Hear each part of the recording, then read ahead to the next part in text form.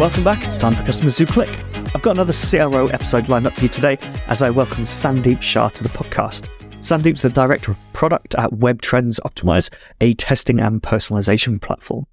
We're going to be talking about how brands should go about choosing a testing platform, what technical considerations they need to think about beforehand, and some of the first things a brand should do when getting into A/B testing. Let's get Sandeep on now. Hi Sandeep, thanks for joining me today. Would you mind just give us a bit of an introduction to yourself, a bit of your background, and how you've got to where you are today? Yeah, sure. I'm Sandeep. I run the product team here at Web Trends Optimize. We're an experimentation vendor.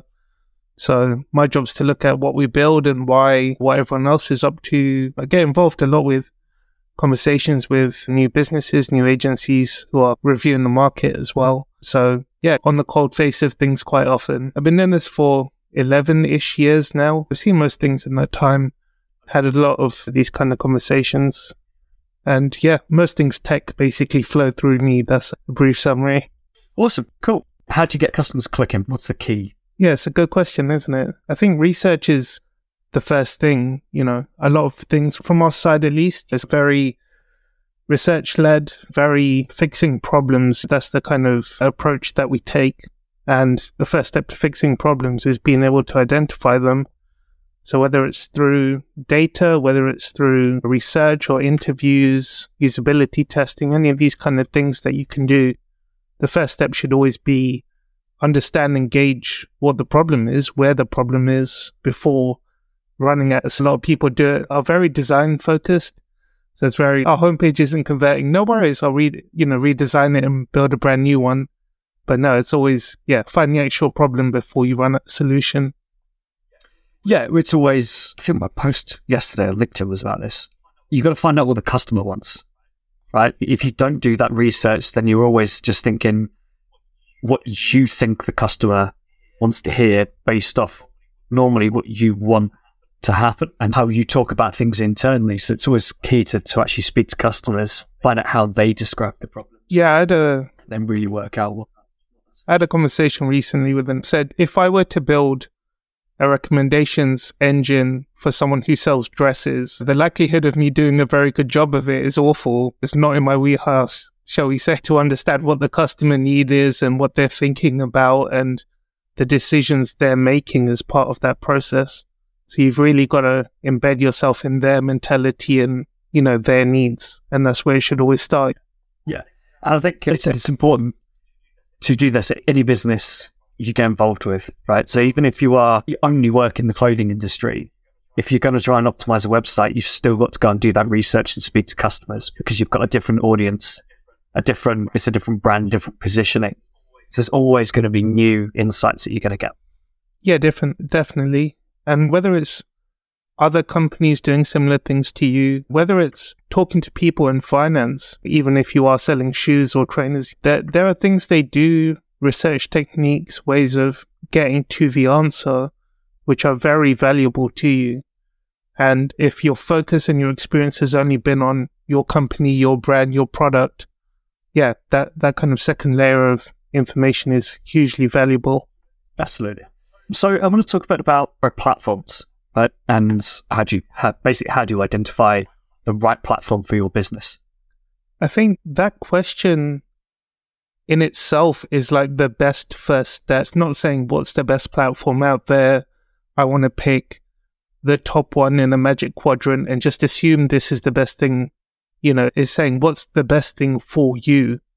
And that process begins with actually being very honest about what you need. Quite often I have discussions with people around things like integrations, and they'll say, do you integrate with this analytics tool or CDP or session recording tool or whatever it may be? And they don't really think about what their actual need is. They're just saying, tick a box, do you integrate, yes or no? And if the actual need is just to view experimentation data in the other platform, every single platform under the sun can do that. There is no special requirement from anyone to unlock that for a customer. So being very clear and precise about exactly what someone needs. If they need full stack and they're sure they actually do, great. Go look for a platform that does that really well for you, but be certain of it. Quite often people are fed things like, you need full stack because of Content Flicker, and it's just not true. Being very clear on what you need is always that first step. Yeah, I think it's a really interesting point you made. Obviously, it's what I was the answer I was expecting from you was actually going to be on the lines of things like how much traffic have you got, how many tests are you going to run, I guess what sort of resource have you got for running tests. But actually, those integrations and things are really important, but it's important you know why you're integrating each tool. And also if you're going to use, I've been in-house some big companies where we have been looking at, we need to bring in this tool to do this job. But you get all those questions like, does it integrate with the tools we've got? Is there crossover with the tools we've got? And also, what features does it have that we aren't going to use, but maybe we're pretty confident we will use in 6 to 12 months' time? Yeah. And does it make sense to integrate with a tool like that if we're not going to use some of the functionality for that long? Absolutely. And your points are perfectly valid as well. Understanding your usage of a platform means you can then go and study how well it does those specific things. If you have developer support, do you care how the WYSIWYG works? Probably not. Developers need boxes to paste code into. Largely, that's all we need. But if you have trading teams who are trying to get campaigns off the ground, and that's an important part of how you use a platform, then no-code experiences are very valuable to you. And again, it's trying to understand yourself as a company before trying to understand the platforms, which is that first step, being very clear on we're running testing at scale and have no project management, and that's very important to us. Good integrations with Jira, so you're not going back and forth and hopping between tools or tying into Slack and a bit of alerting or something like that, because that's finding issues or saving time. Maybe those things are very important, but it definitely does start with who are we before who are they when you're looking at tools.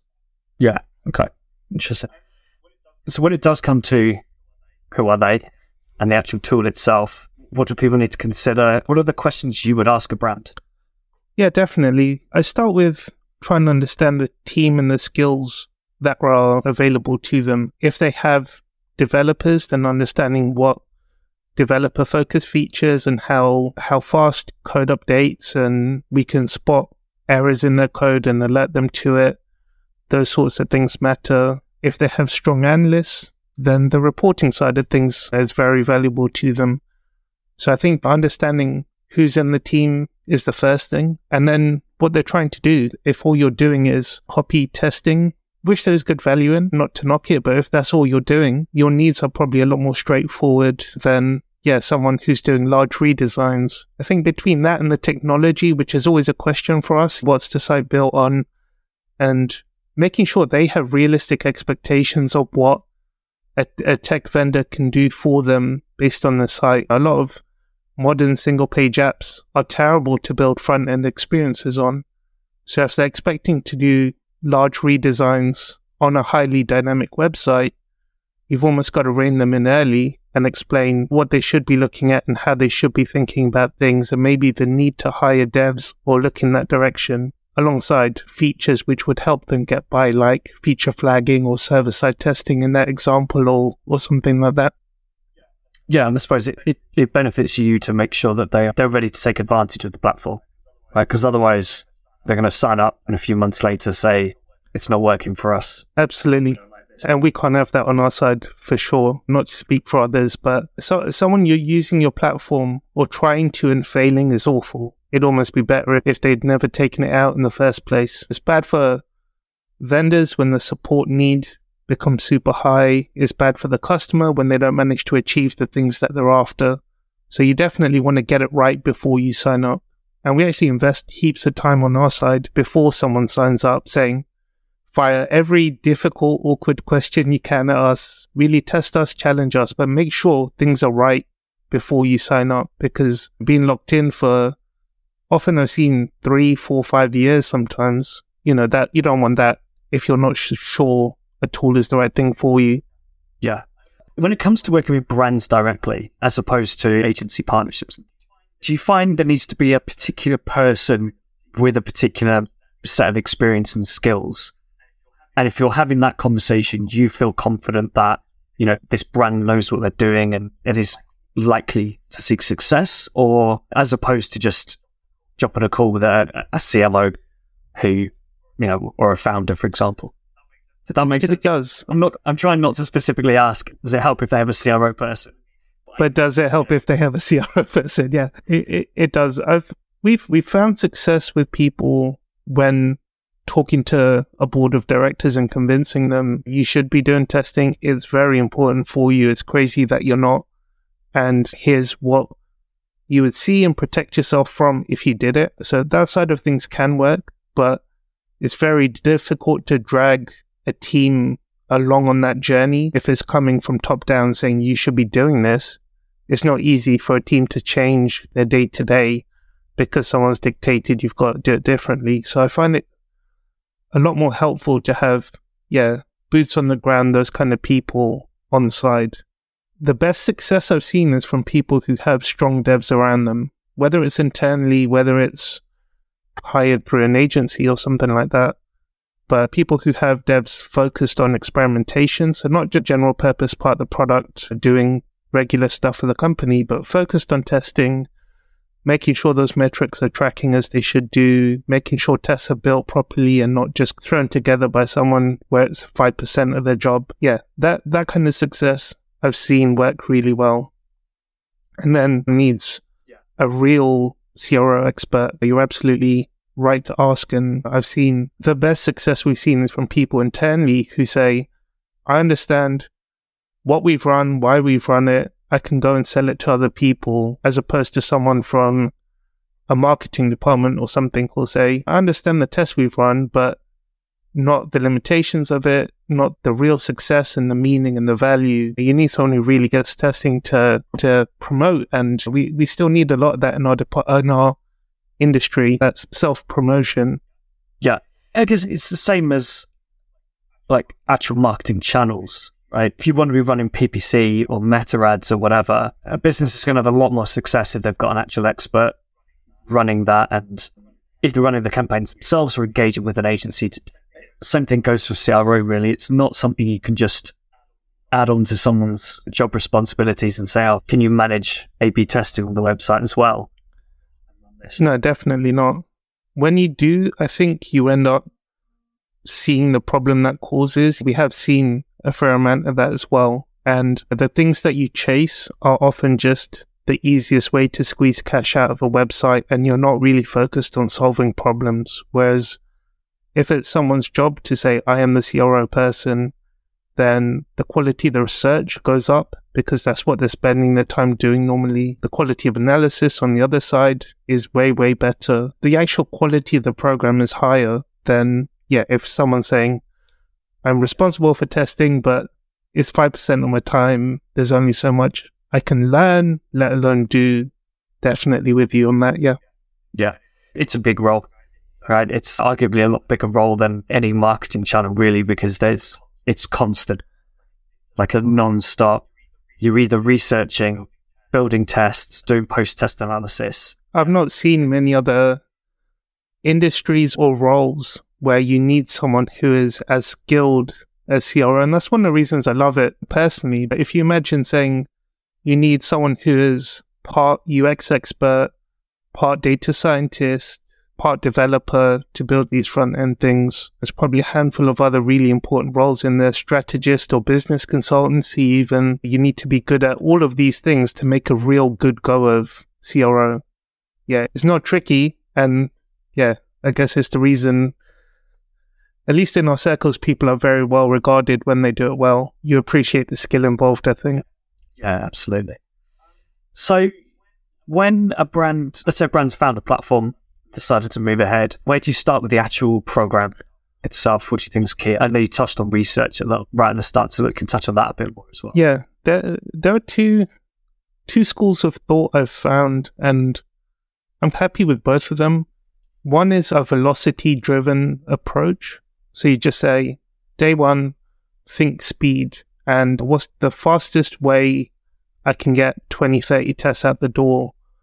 And in that time, people will get to speed with processes, which is very important for us, making sure We record what we're doing, making sure we test it properly, because it's very easy just to throw code out there and pray for the best. Making sure we analyze and critique and log and record and look back and do all those things. So velocity is one. And just if you kick the door hard enough, it will open, that sort of way of thinking. The other is research and data, starting with which journeys or pages hold the most value is usually where I start. So not which ones cause the most pain, but which ones hold the most value. So if most people are flowing through your checkout, for example, those pages hold incredible value, and an extra 1% at the checkout is probably a lot more valuable than 1% of people who reach the help or FAQs or a set of PLPs or something like that. So yeah, identifying where to begin with, and then the what. And the what is the most tricky bit. You can say what people are seeing versus what you hope they are. I've seen some really good thought processes just in terms of, again, putting yourself in the user's shoes. Why are they here? What they're hoping to see, what they're hoping to learn, what are their frustrations, what stage of the buying cycle are they even in, and doing that kind of self-critique where you plonk yourself in the shoes of someone. I've seen that work very well. If not, usability studies, or even just crashing through the site by yourself and saying, why are things not where they should be? I tried to click this thing and it's not there, or it's broken. And those kind of things, you'll come up with ideas very quickly if someone's fresh to what we're doing. Yeah. So I am more of a fan of the research heavy approach. What I find is that the success rate on tests and the impact from tests is bigger and better when that research has been done before starting the testing process. Otherwise, it becomes a little bit just based on my experience, I think we should test this. Absolutely. And without the research, without the why, the customer, the actual customer insights, you're guessing what that solution is going to be. Yeah, and you definitely don't want that. Yeah. So I've spoken to brands where we've done the analysis and we've identified, for example, that loads of people add to cart and then people are not buying. So why aren't they buying? For some brands, it's people don't really appreciate the value of the products. They're not convinced. Certain questions have not been answered, but for some reason they added to cart and then they've dropped. For this other brand I was looking at the other day, this brand has 2 products. I think both are about the same price, kind of $80, $85, $90. But if you added one of them to cart, you were still about $5, I think $11 off the free shipping threshold. Damn. So your only option there is to buy an entire second product. Now, so my hypothesis there is that the reason people are dropping off at add to cart is because there's a shipping fee to pay. And they won't realize that. Not really an option around. Yeah, they won't realize that until they've added to cart. Yep. Yes, so sometimes it is obvious. You can very quickly say, I think we need to test this. Let's make a change. But that is something that jumps out of you and you go, yeah, we've got 2 options here. Either we need to lower the threshold to a single product, or we need to find some sort of add-on that can go in the cart and they can just the $11, $12 or whatever's needed to bump them over the line. But with the majority of businesses, you don't have that issue, right? Where that threshold is so far off and they're a single product business. So in those cases, you have to go and do the research. You have to find out why people are dropping off and what it is that's going to make them convert. Yeah, nothing comes easily to what we do. If it were that obvious, every website would have 100% conversion. Every user would always buy. You really do have to study people and understand what's going on. It's not always obvious. Yeah. And there are other things. I've done tests around on the product listing page. What is the call to action there should be on that page? And for some brands, I've found that having no call to action is better than trying to put call to actions on there, which doesn't really make sense. You think there should be some sort of call to action on. And for other brands, having add to cart is very much the wrong call to action because people want to learn more about the products. And if add to cart's the only call to action on that page, then they get stuck. Yeah, exactly. Yeah, I remember watching session recordings for one brand where people were adding multiple products to cart from that page. And from the cart, they were then going to explore each product individually. That's a new one. Really weird behavior. And they were removing the ones they didn't like. Really strange behavior that I'd never seen before. But for some reason, people didn't think they could click through on the products to actually be in the details. So we just switched into view details, which opened the PDP and conversion rate went up. Excellent, yeah. And it also ends up with less baskets being made, and there is definitely value in having analytics that makes sense. A bunch of people reaching your basket and dropping off. Just because the user journey is awful is not good for anyone, really. Yeah, makes sense? Speaking of awful user experiences, the other one that is obvious to deal with is not having a guest checkout, unless there is a real valid reason for needing people to create it. Yeah. For most e-commerce stores, that there is no reason. No, there is absolutely not. No excuses in my book either. People shouldn't need to sign up and create accounts to buy stuff. If you do, it's almost like saying someone walks into a store and we won't let you buy it unless you sign up for our loyalty card. And you say, no, I just want to buy the thing. And you just say no. You know, what you would never do that talking to a real person. And yet websites, yeah, we see them built that way. Just to add, even subscriptions, right? These days, the tech is there, so you do not have to create an account to set up a subscription. You have to create an account to manage your subscription, which you can then do later, but it doesn't have to be part of that buying experience. No, definitely not. I do wonder sometimes, I want to buy these jeans. Do you really need anything other than my credit card number? Like, probably not. And where to ship it. That's about it. Shipping, yeah. There's no good reason to be asking date of birth and all these things that I've seen. It's just irrelevant information that someone in marketing probably has asked for. Yeah, absolutely. But just on that note, fewer fields in other cases, fewer fields does not necessarily improve conversion and improve quality. You know, I've done lead generation. I have done sign-up forms for businesses where accounts have been required. And adding relevant questions that people understand they have to answer this does improve conversion rate and does improve the quality of those conversions as well. But yeah, when it comes to a checkout, if you make date of birth compulsory, you're going to get a drop off. So if you make phone number compulsory and don't explain why you want the phone number.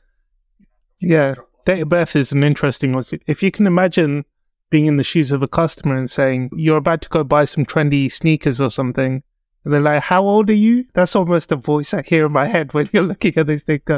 45, you should be wearing those, mate. That's almost yeah. I'm with you on the lead gen side as well. But there was something we saw for the insurance aggregators where when you're taking out a loan, if you actually ask them early on, why are you taking it out? It's not that the information is inherently valuable to the company, but you're reminding people, oh, this is for a wedding. And you go, okay, cool, let me put the effort in because it's for a wedding and I want to be doing this. So sometimes there's good value just in asking questions. Yeah, definitely with you on taking stuff out, not always being inherent to better conversion. Definitely. Yeah. Yeah, that insurance comes up a lot. So the example is, if you were going to take out an insurance policy and in order to get a quote, you had to put your name and email address in. You're not going to be pretty confident. You're not going to be very confident in that quote, are you?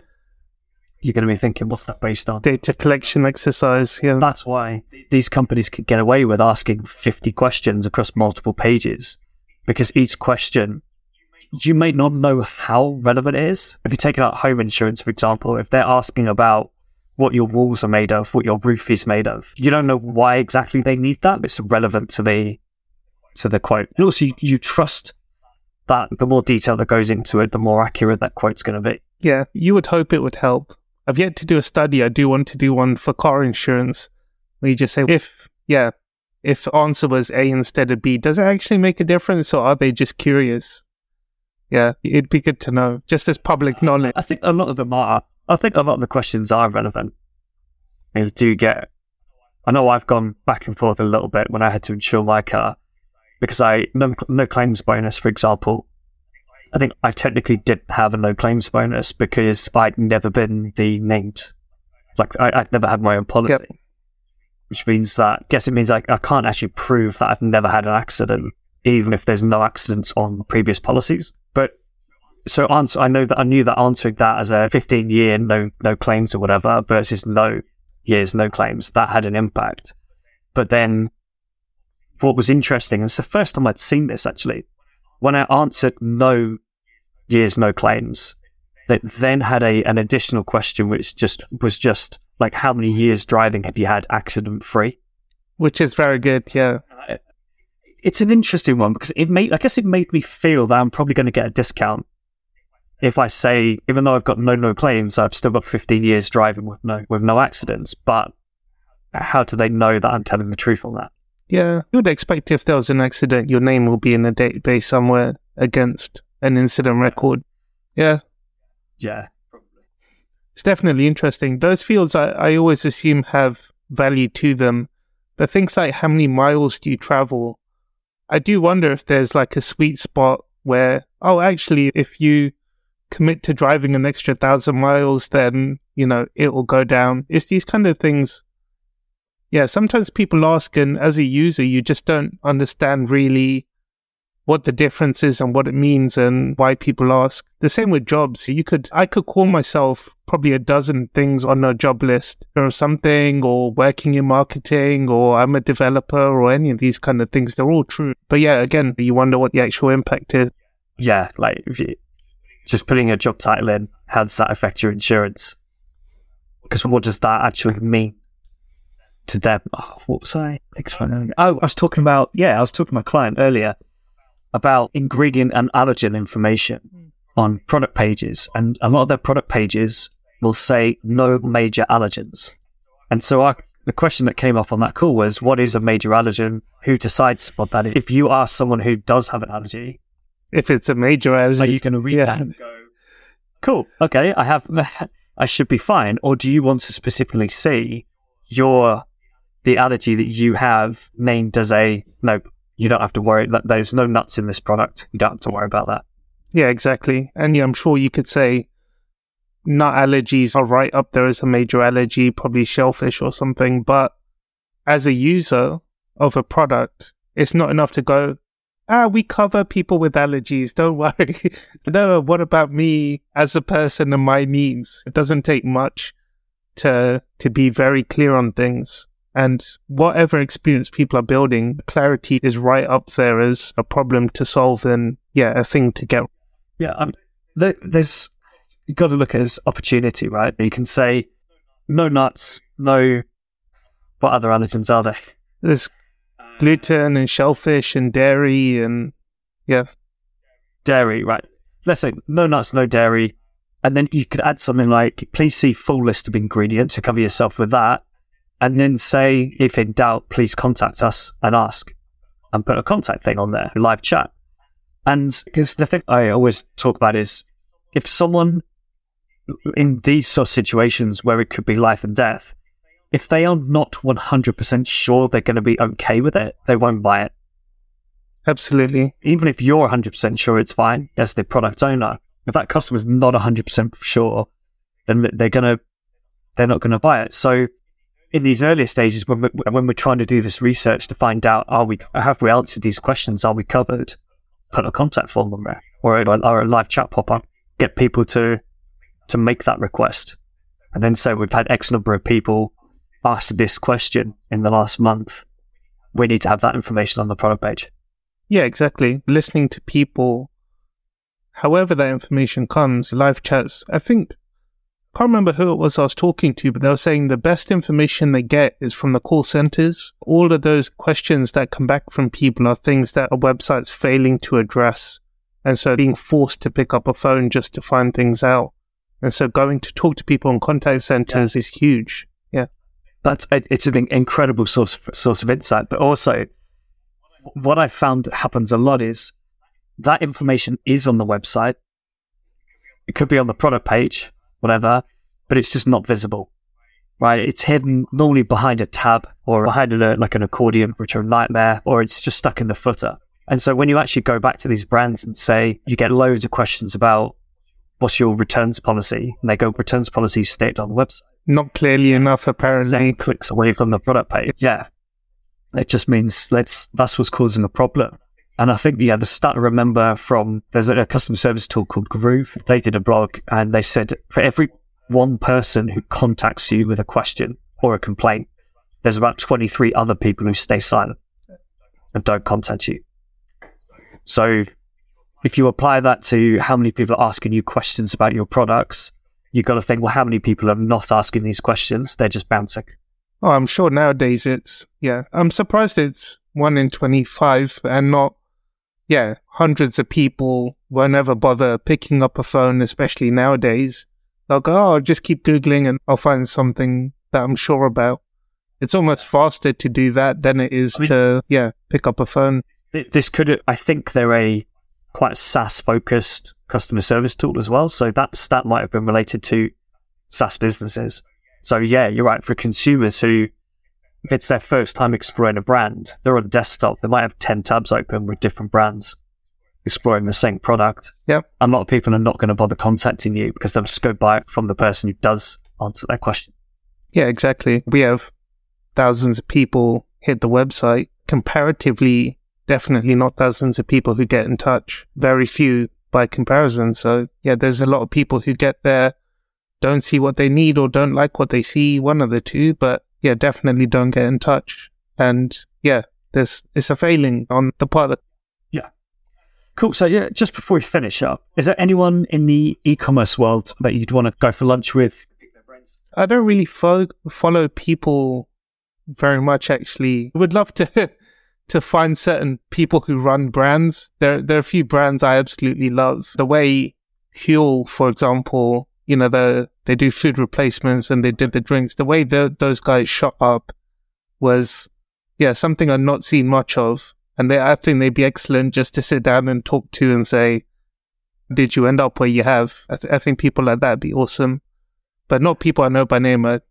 Unfortunately don't know the guy that runs Huel, but yeah. Yeah, they've done really well. I'm guessing they're one of those brands that just exploded in COVID. Oh, they must have, yeah. I've known them for a while, but yeah, I've noticed them a lot more the last few years, a lot more products. But also, they are really good with their social media presence, particularly on their advertising. They are a perfect example of a brand who knows how to take advantage of people who troll. So they do loads of vegan products. Yep. And they get so many comments, people saying, how can you call it this if it's vegan? Or who wants a vegan product? And whoever's dealing with that it does a fantastic job of it. And don't need to go into this too much, but that creates engagement. It creates comments on those posts. And so when you see that as a new person, you go, oh, they've got 1,000 comments on their post. It must be good. Yeah, exactly. And just as a brand to have that kind of slightly younger vibe about you, how you deal with people, how you deal with your product and your marketing.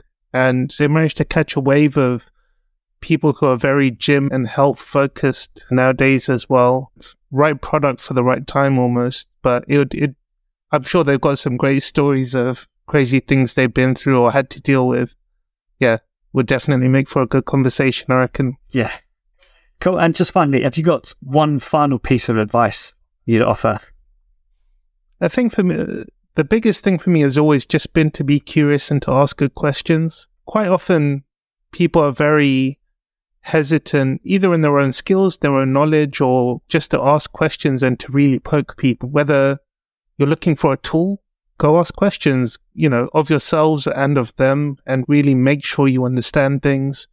If it's of a website, go ask questions. Ask the difficult questions. Why are people here? What are they doing? What do they want? Why don't we give it to them? What are we doing wrong? But that kind of asking questions often is something I just don't see much of. So that would be the best advice I could give anyone, whatever you're looking at, really.